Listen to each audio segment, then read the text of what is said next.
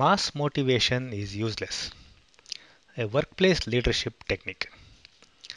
Nowadays, it has become a norm for many famous CEOs, business leaders, and top managers of an organization to frequently give flamboyant, jargon filled speeches to their global workforce. Such speeches are normally telecast worldwide via their internal network or through the internet for various occasions like anniversaries or some business achievement or quarterly pep talk and so on that is specifically designed to leave the audience dazed. This is usually called motivational talk to a large audience or mass advice for short. Days and weeks are spent on preparing such speeches. Next, the business media will also add spice to such speeches or initiate further interviews with those leaders who will add more business jargon to what they have already said. The internet has hundreds of such videos from many Fortune 500 companies. But if you observe closely, such mass speeches will hardly contain any meaningful or useful information. To know why, let us play a small game.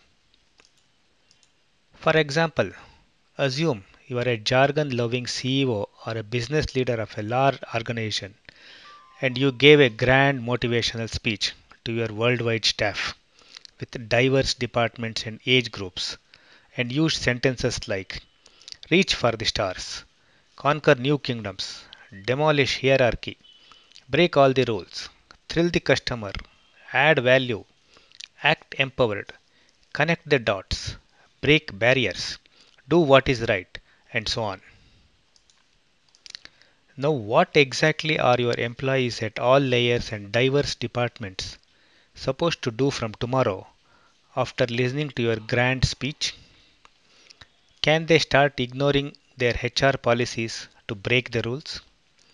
Can they take decisions without their manager's approval to demonstrate empowerment? Can they stop a global downsizing because it is not right? Can they give massive discounts to customers to thrill them and add value? Can they make everyone's titles the same to demolish hierarchy?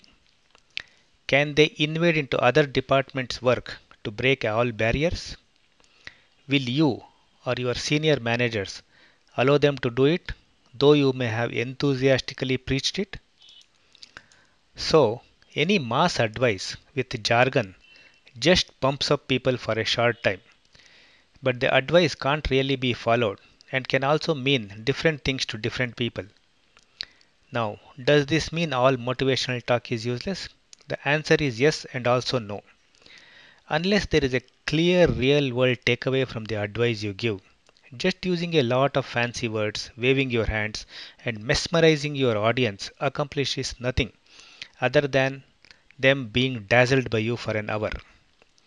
Finally, I shall end this episode with a quote by Kelly Roth.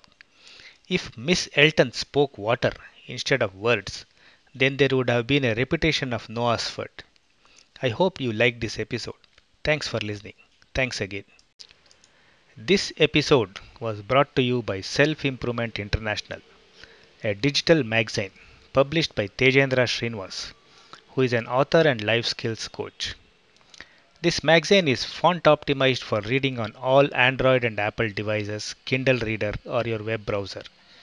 This means you don't have to pinch and zoom to read the contents.